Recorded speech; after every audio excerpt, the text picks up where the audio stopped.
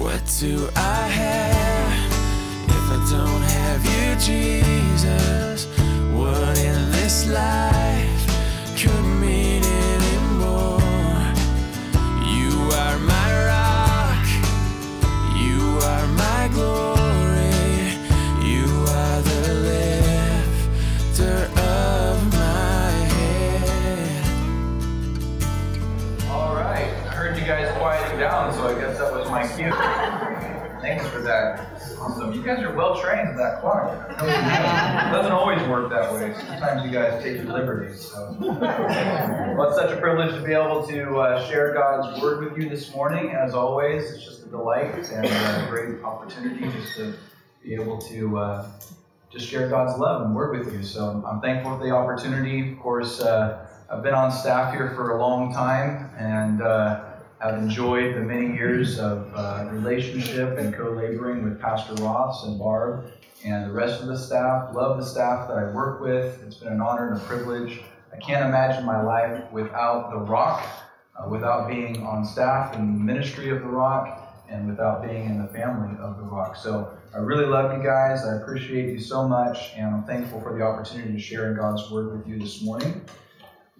Most of you, or many of you, probably know that I have a son who was adopted by another family. So before I became a believer in 2004, I had a son, and we placed him for adoption. It was an open adoption, and at the time, I didn't.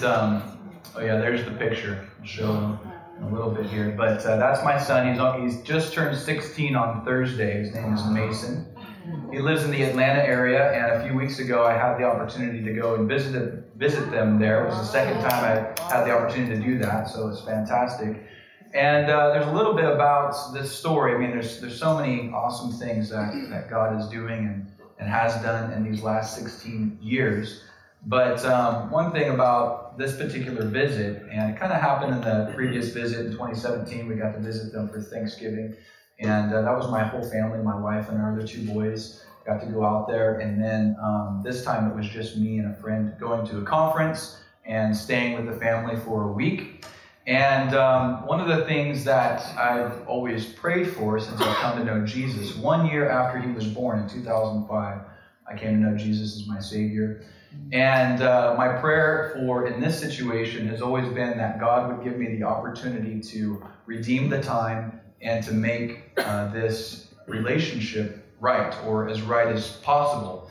So this picture actually is when I first arrived, and I just walked, knocked on the door, and they opened the door, and there's all this excitement and anticipation for that meeting, and there's a little bit of excitement mixed with anxiety and nervousness, and I know that's true on his end as well. So you have this anticipation building, and then you walk through the door, and it's kind of this mixed crescendo of joy and kind of confusion. And so, of course, we embraced. I gave him a hug, and I lifted him up and kind of shook him like this, and it's just hard, like as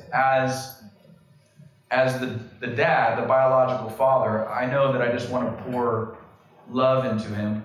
And as the son, I know that that's what he desires and what he needs to receive, but there's still kind of that awkwardness in breaking through that and making it happen. So, but as the week went on, as days went by, I became more comfortable and gradually got to the point where it just felt like I was at home, And a couple of days before I left for the trip, of course, I've been praying for a special time with them.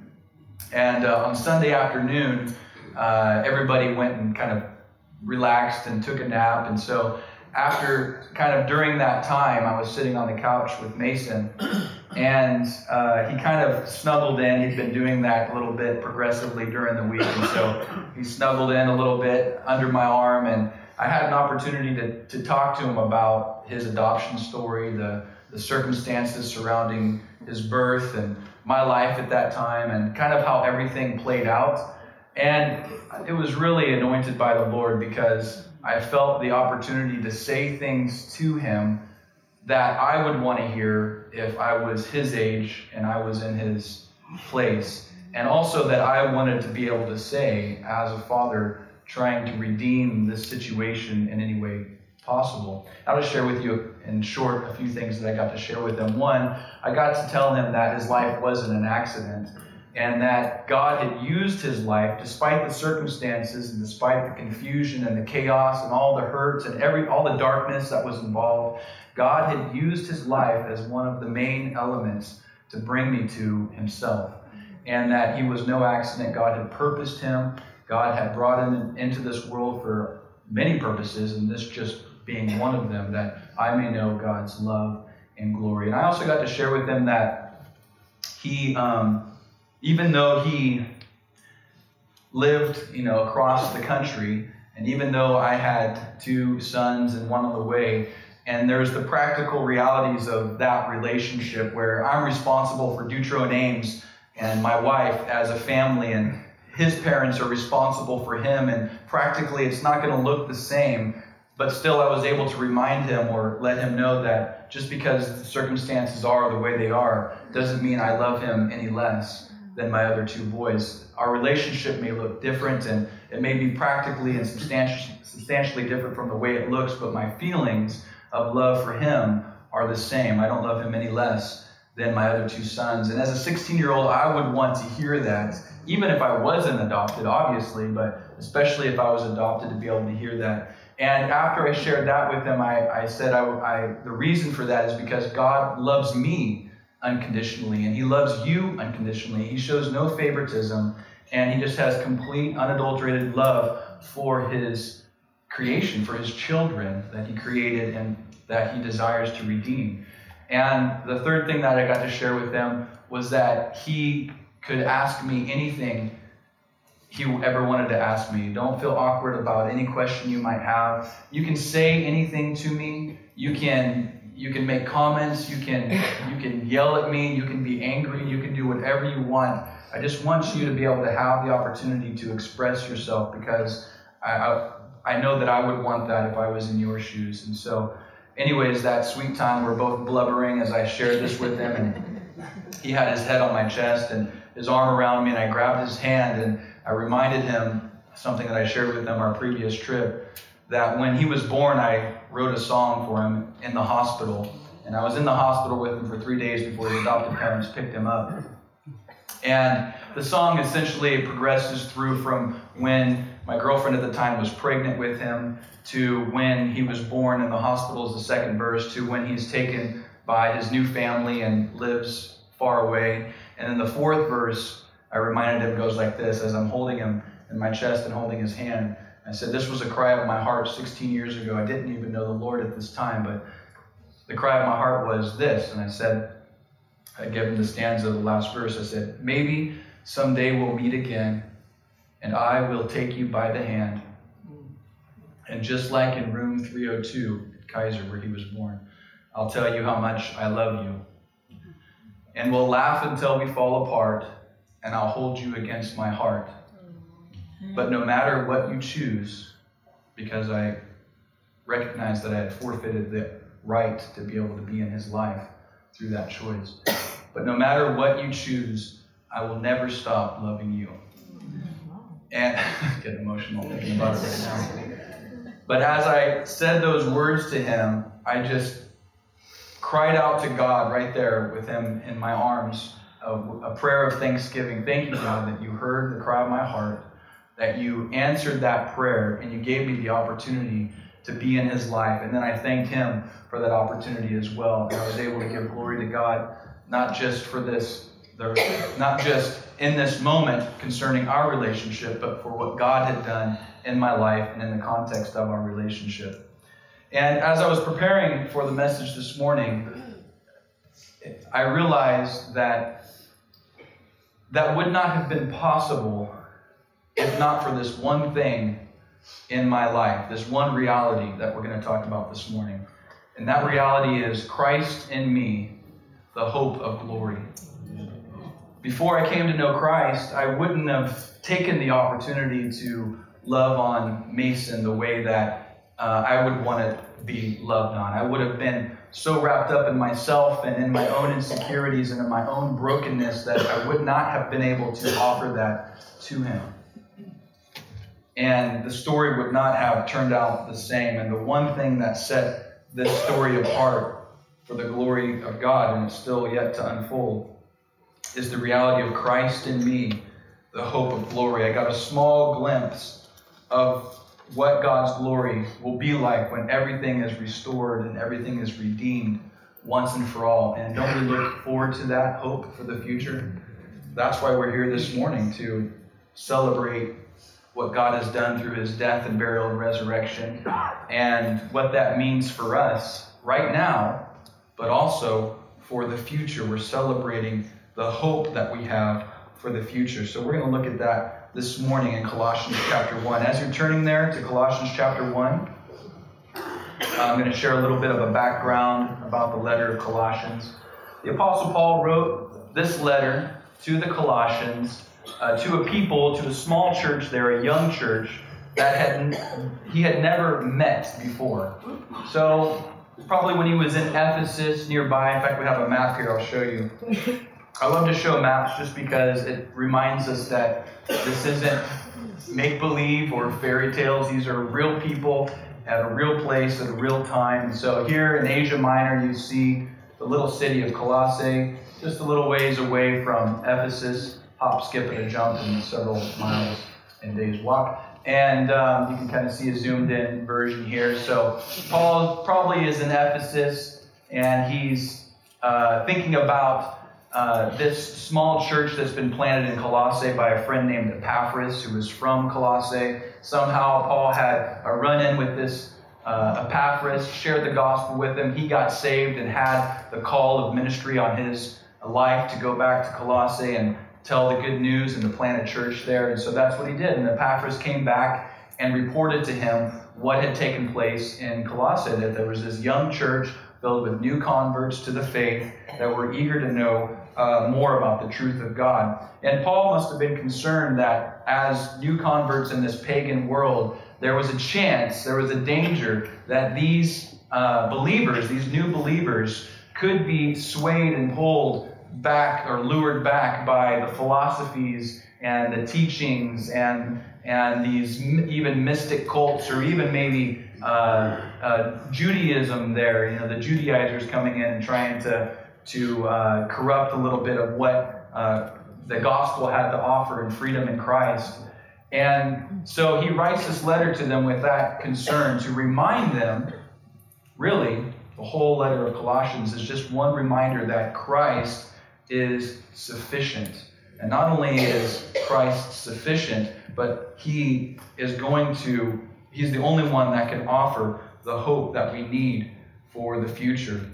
And so let's go ahead and take a look here at this letter to Colossians. We're going to pick up in verse 24. Up to this point, Paul just gives some prayer of thanksgiving, and he also reminds them about the supremacy of Christ, saying he is the image of the invisible God. And then he leads to his work of ministry and this precious truth of Christ in us, the hope of glory, beginning in verse 24. So let's pick up there in verse 24. Chapter 1 of verse 24. This is God's word. Now I rejoice in what was suffered for you, and I fill up in my flesh what is still lacking in regard to Christ's afflictions, for the sake of his body, which is the church. I have become its servant by the commission God gave me to present to you the word of God in its fullness, the mystery that has been kept hidden for ages and generations, but is now disclosed to the saints.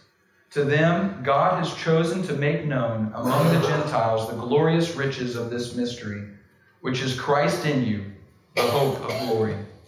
We proclaim him, admonishing and teaching everyone with all wisdom, so that we may present everyone perfect in Christ. To this end I labor, struggling with all his energy, which so powerfully works in me. Heavenly Father, as we look at your word this morning, we just pray, God, that this very word that we are reading would in turn read us, God, this living and active word that you have given us. Teach us, instruct us, and encourage us, admonish us by the truth of your word, so that, Lord, we can go from this place worshiping you and glorifying you, having come to know or be reminded more of the realities of your glory. Lord, do your work in us through the power of your word. We pray in Jesus' name. Amen.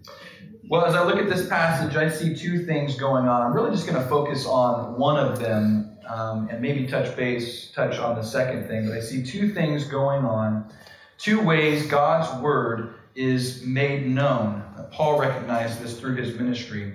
As I said, I'm going to focus most of the attention on the first one, which is revelation. How do we know God's truth? Well, it is first and foremost by revelation. And there are three things involved with this revelation that I see here in this passage. The first thing that revelation involves here is it involves affliction. Look at verse 24. Now I rejoice in what was suffered for you, and I fill up in my flesh what is still lacking in regard to Christ's afflictions, for the sake of his body, which is the church. But first and foremost, this verse needs some clarification because there's been a lot of misunderstanding throughout the years and in some religious institutions about what this means. You notice that phrase in there in the middle where it says, I fill up in my flesh what is still lacking in regard to Christ's afflictions. We need to clarify that. When Paul says, I fill up in my body what is lacking in regard to Christ's afflictions, he's not talking about anything about the finished work of Christ. He's not talking about the atonements. In fact, the Greek word there used for afflictions is never used of Calvary. There's no way that Paul could be saying that he is adding or somehow continuing or completing the work of Christ on the cross. That just isn't true. In fact, Jesus, his last words on the cross were, it is finished. And so there's no way that that's what Paul can be talking about here. So what is Paul talking about? If he's not talking about something lacking in the work of Christ and his finished work on the cross, what is he talking about? Well, the New Testament makes it clear that Paul had suffered a lot for the sake of the gospel and for the cause of the church. Paul's lot as a servant was very clear throughout Scripture. Every letter that he writes, and in the book of Acts, written by Luke, you can see that Paul was a servant to suffering. In fact, this is what the Lord told him would be the case when he kind of had an intervention with him there on the road to Damascus. In Acts chapter 9, verses 15 and 16 say this, just a little bit of context. He was blinded on the road to Damascus, and the Lord spoke to him. He said, Saul, Saul, why are you persecuting me? And Saul said, who are you, Lord? And the Lord said, I am going to show you how much you must suffer for my name. And so he tells this guy Ananias, who lives in Damascus, he says, hey, I'm sending you to Saul. I've met him on the road, and I want you to go and pray for him and take care of his needs. And Ananias says, Lord, I know this dude. He's a bad guy. He has been persecuting the church, has been arresting Christians and having them put to death. And you want me, who I believe in Jesus, to go and get this guy who's been putting Jesus' followers to death? But the Lord said to Ananias in verse 15 of chapter 9, go, this man is my chosen instrument to carry my name before the Gentiles and their kings and before the people of Israel. I will show him how much he must suffer for my name.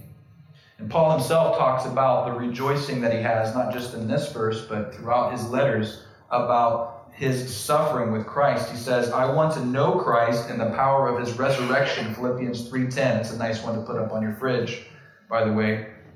But you want to put a ... maybe not add this part. And the fellowship of sharing in his sufferings. I want to know Christ in the power of his resurrection and the fellowship of sharing in his sufferings. What is Paul saying in this verse, in verse 24?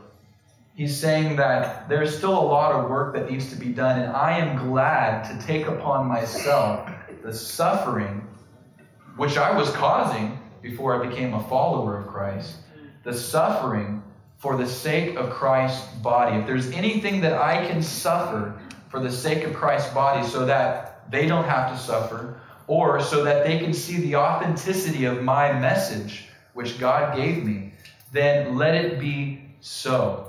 He's not rejoicing that he is suffering, but he is rejoicing that he is able to suffer for the cause of Christ and the sake of the name. And that's what's going on here. He was made to be an example for us. And he's saying, just as the head suffered, just as Christ himself suffered, so must the body suffer. And if I can take upon myself that suffering for your sake, then I rejoice in the ability to serve my God and my King in that way. Remember what Jesus said in John chapter 15 and verse 20? He said, remember the words I spoke to you. No servant is greater than his master. If they persecuted me, they will persecute you also. And Saul, who became Paul, understood this. Now, it's one thing to say this and to look at the scriptures and to look at church history and to see the suffering that took place in the body of Christ.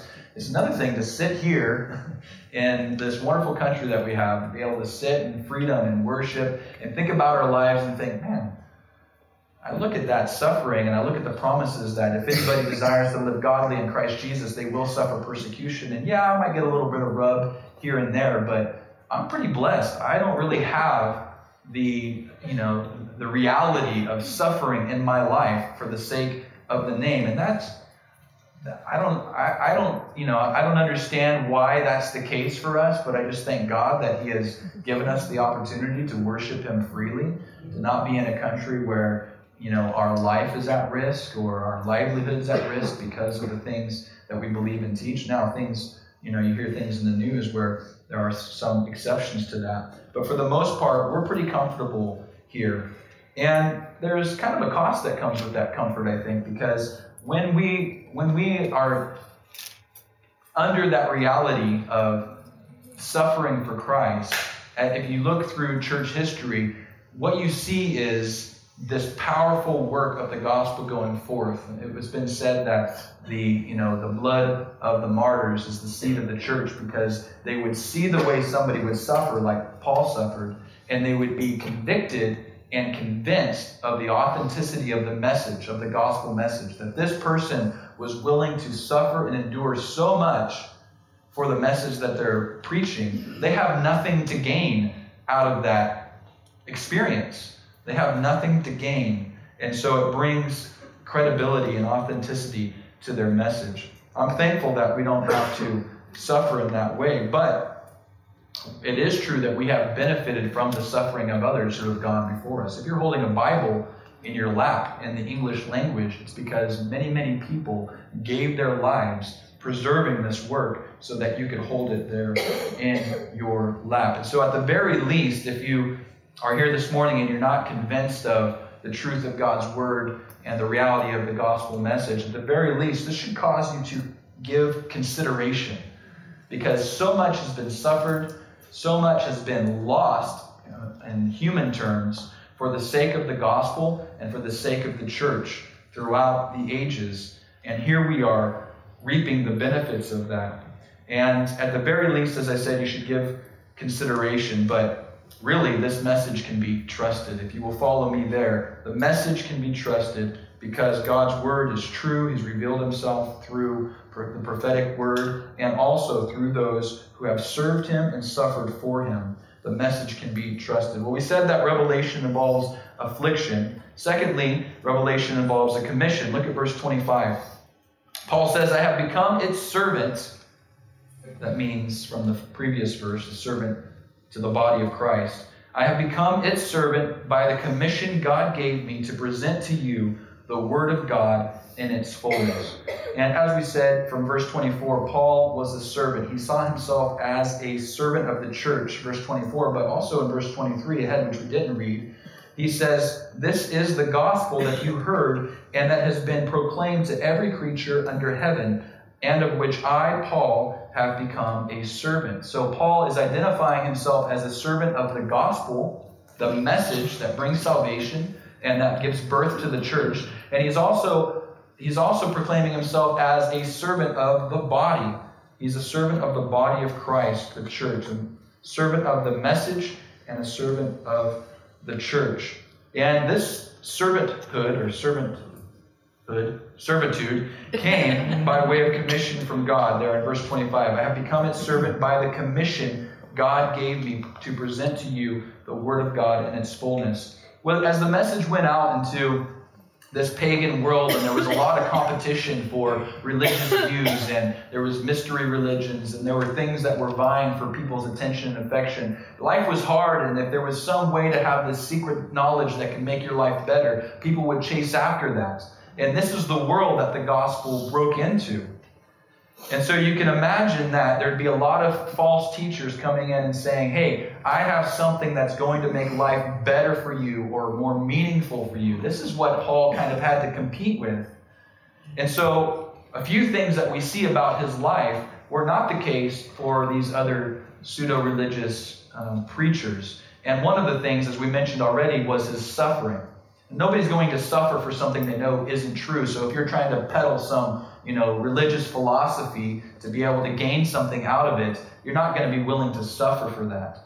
And so again, that adds authenticity to Paul's message. But the second thing is that if you are peddling some religious philosophy, it came by way of your own imagination or human tradition.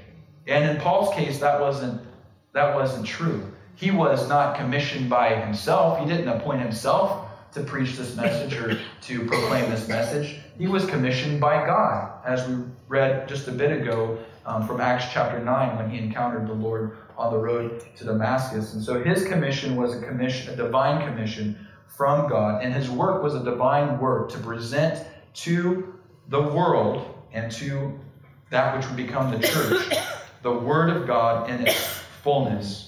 And this in its fullness could also mean in its fulfillment. In other words, to fulfill the work of the gospel, which is to have it preached and believed by those who hear it. That is the fullness of the work of the gospel, that it would be proclaimed, revealed, and that it would be taken hold of by those who would believe and trust in it. But we saw that Revelation involves affliction, that it involves a commission. It also involves a mystery. It involves a mystery. Let's look at verse 26. He says, the mystery that has been kept hidden for ages and generations, but is now disclosed to the saints. Before I became a believer, when I heard the word mystery, I would think of like a mystery novel or some kind of whodunit a story or something like that. But there's many things that the Bible talks about that are way different than the world's understanding of them. This is one of those things, a mystery. What is a biblical mystery? It's not a puzzle. It's not a paradox. It's something that's been concealed and must be revealed. In other words, it cannot be discovered. A biblical mystery cannot be discovered. It can't be discovered through investigation. It can't be discovered by calculation.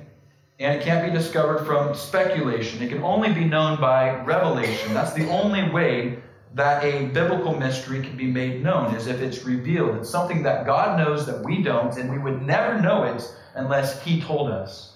That's what revelation means, to reveal something that cannot be known otherwise unless it's revealed. It is not someone's hypothesis. One writer said, truths that people could not know because they belong to the hidden counsels of God cannot be stolen from heaven by the inspired guesses of religious geniuses. There's no sign stealing in heaven. For those of you who are sports fans, which it's the Super Bowl today, so there probably aren't any here, I guess. Nothing can be taken from heaven, from the secret counsels of God. I think I have the verse Deuteronomy 29:29. It says, the secret things belong to the Lord our God, but the things revealed belong to us. In other words, there are many, many things that we don't know, but we do know the one who knows those things. And he is able to reveal to us the things that we need to know. And throughout his word, you see this progressive revelation taking place as God reveals himself. First is Elohim, just God who is the creator of the heavens and the earth. And then he reveals himself to Moses in the burning bush. And Moses says, who are you? What name should I take back to the Israelites? How are they going to believe me that you sent me? And the Lord says, I am that I am. He gives them the covenant name, Jehovah or Yahweh, saying, I am everything that you need in your moment of need. I am all things. I was, I am, and I am to come. That's the name of God. That's the revelation of God. Who is this God? Who is this great I am? And his ultimate revelation comes to us in the person of Jesus Christ. that which was concealed about God, foretold by the prophets as we were looking forward to the coming of this Messiah. Who was he going to be? What was he going to be like? We got glimpses of him throughout the Old Testament prophets, and then all of a sudden, boom, he comes on the scene, and God reveals himself in the person of Jesus Christ, the ultimate revelation of God. We cannot have discovered how God was going to work out the brokenness of this world. There was no finding it. The world's been trying to discover it forever through education or through social reform or through all these methods to be able to make the world a happy place again. And every time it has failed. The only way that the world could be saved was through the revelation of the gospel of Christ, that he in himself was reconciling all things to God through the work of his redemption and his atonement on Calvary's cross. This is a great mystery. But there's even more to this mystery. So what is this mystery that the Apostle Paul is talking about? As we look at verse 27, we see that it involves two things. This mystery involves a people. It says in verse 27, "To them God has chosen to make known among the Gentiles the glorious riches of this mystery, which is Christ in you, the hope of glory." To them God has chosen to make known among the Gentiles. Gentiles there just means nations, just means people other than the Jews. See, God's word and his plan was initiated through Abraham and his offspring, the Jews. This is where the bud of the gospel was planted. And of course, it came into full bloom at the appearance and work of Christ. And so the people, all along, were this chosen people, the Israelites, God's people, the Jews. And when God revealed himself to these people, he gave glimpses that this work wasn't just going to be for them alone, that ultimately it was going to have fulfillment throughout the nations. And so this isn't a New Testament concept. We see it throughout the prophets in the Old Testament. Isaiah, Moses talks about it in Deuteronomy. And this mystery was kind of concealed in that reality that there's this one people and it hasn't broken out to the other people. So what's going to happen here? And God says, no, the salvation that is to be provided ultimately through Jesus Christ isn't just for the Jews, it's for all people. It's for all people. Isn't that good news? We have, at least a few ethnic Jews among us within the congregation, the fellowship here. And that's great. That's awesome. That's a picture of God fulfilling his work and his promise to the nation of Israel, to the Jewish people. But most of us in here are probably Gentiles. We're non-Jews. And we could have easily been left out of God's plan. God could have left us out. But he decided to reveal the mystery that he wasn't just the Savior of the Jews, he's the Savior of the whole world through his Messiah, Jesus Christ. And that mystery being revealed, especially during this time, it would have been inconceivable. It had to be a revealed mystery to Paul. There's no way he would have come up with this on his own. That God, it took, as you read through the book of Acts and through the epistles, you see multiple times people scratching their heads, Peter and Paul and all these guys scratching their heads and saying, really, the Gentiles? They did this too? It's been ours all along, and they get it now?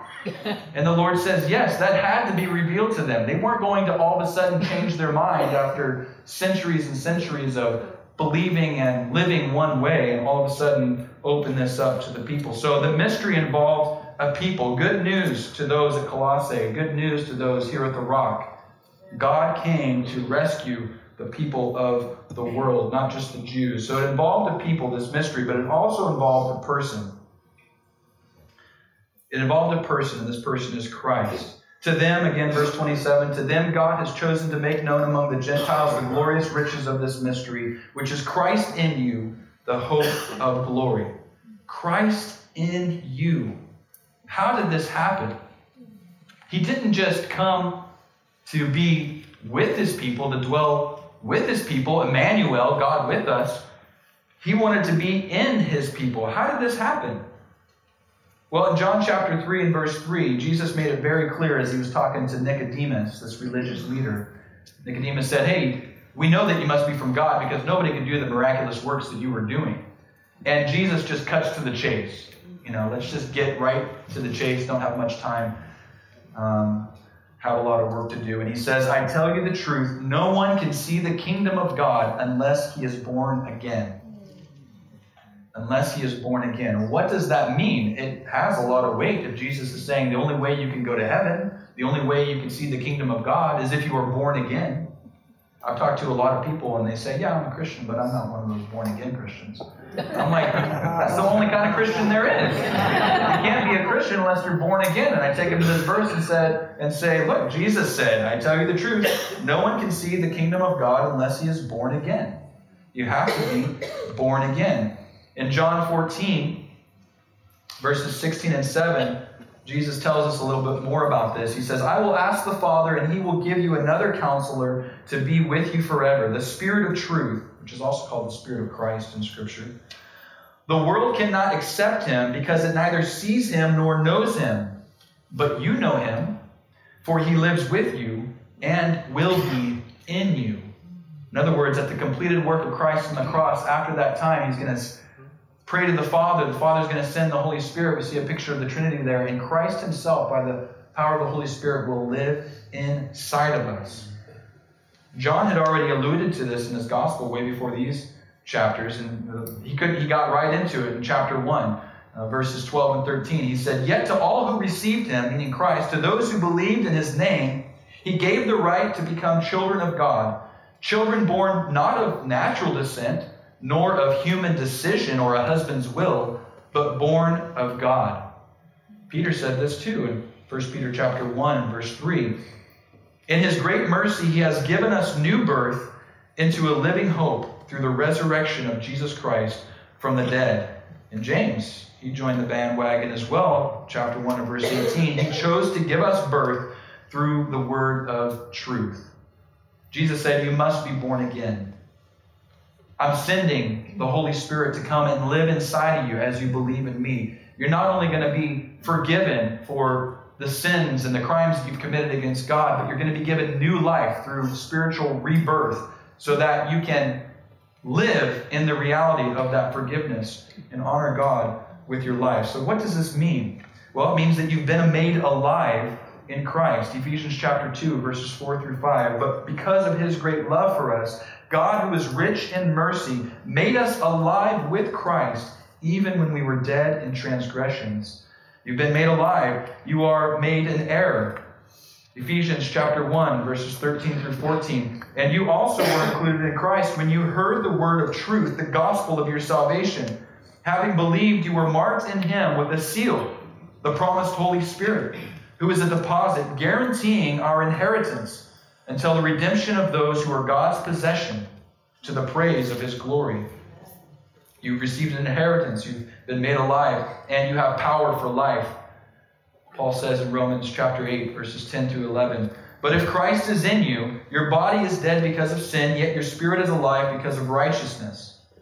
And if, or since, the spirit of him who raised Jesus from the dead is living in you, he who raised Christ from the dead will also give life to your mortal bodies through his Spirit who lives in you. You've been made alive through Christ by being born again, by trusting in Jesus and receiving that redemptive and indwelling work of the Holy Spirit. You're guaranteed an inheritance, and the Holy Spirit living inside of you is the deposit that guarantees that truth and that reality. And you have power for life. The same Spirit that raised Christ from the dead lives in you and is also able to bring you to life, not just spiritually and eternally, but also circumstantially. You can rely on the Spirit of God to bear the work or the fruit of the Spirit in you, which is love, joy, peace, patience, kindness, gentleness, faithfulness, and self-control. Against such things there is no law. These are the things that God has given us in reality of his gift of the Spirit dwelling inside of us, this mystery that God himself wouldn't just be among his people, but that he would be in his people. Did you know if you believe in Jesus that you have Christ in you? Your Savior, your Redeemer, lives in you. Isn't that a remarkable truth? Sometimes it's hard for us to believe that. It's hard for us to remember that. I don't wake up every morning thinking, oh, thank you, Christ, for living in me. I wake up thinking, oh man, I gotta brush my hair and I gotta eat something. I'm hungry, I'm starving. That's why they call it breakfast, right? Christ lives in you. Christ is in you, and He is the hope of glory. What are you facing in life this morning? What are you facing in life? All of us are facing something, some kind of hardship. Is it relational brokenness, compromised health, financial hardship, troubles at work or with employment? What is it? What are you dealing with? Whatever it is, the Lord wants you to know that He is with you. And He's not just with you, but He is in you if you've trusted in Him and you believe in Him. He is your hope of glory. He is the promise of what is yet to come, Jesus Himself. And as we enter communion this morning, it just reminds me that God is so good that He would lay down His life for me.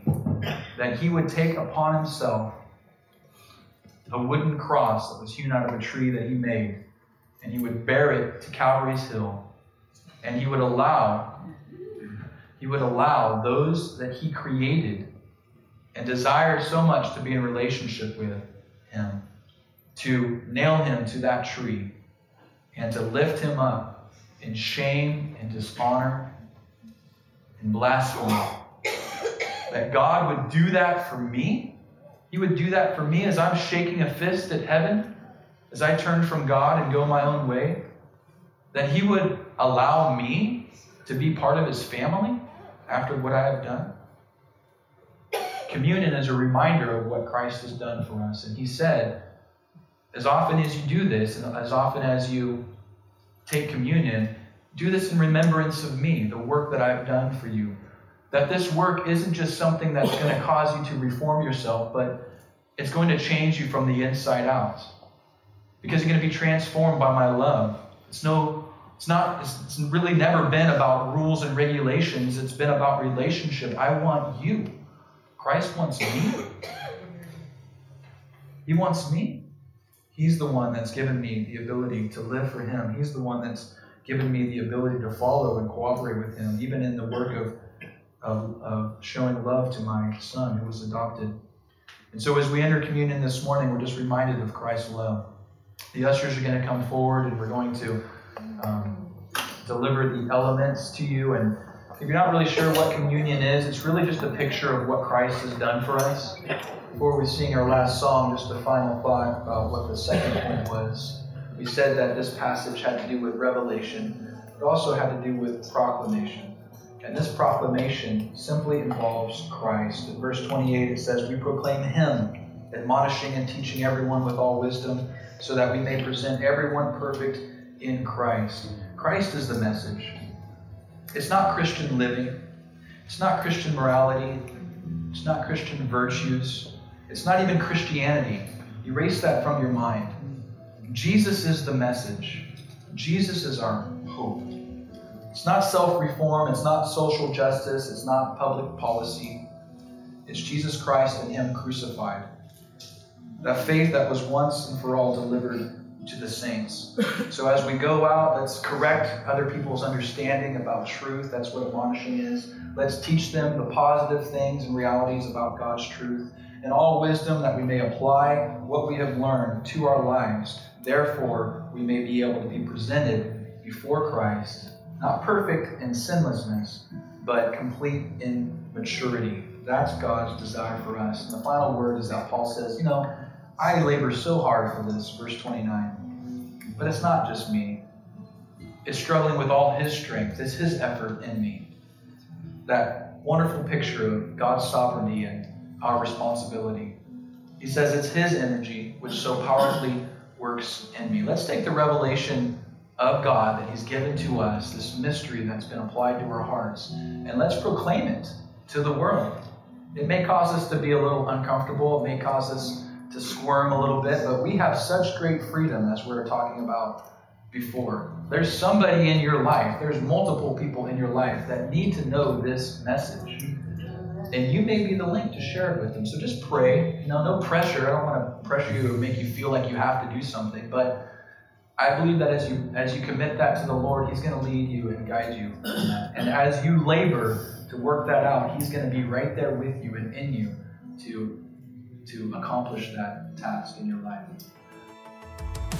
You've been listening to the Rocks Podcast. Our regular services are held on Sunday mornings at 8:30 and 10:30 a.m. in Santa Rosa, California. If you'd like to learn more, please visit our website at cctherock.org.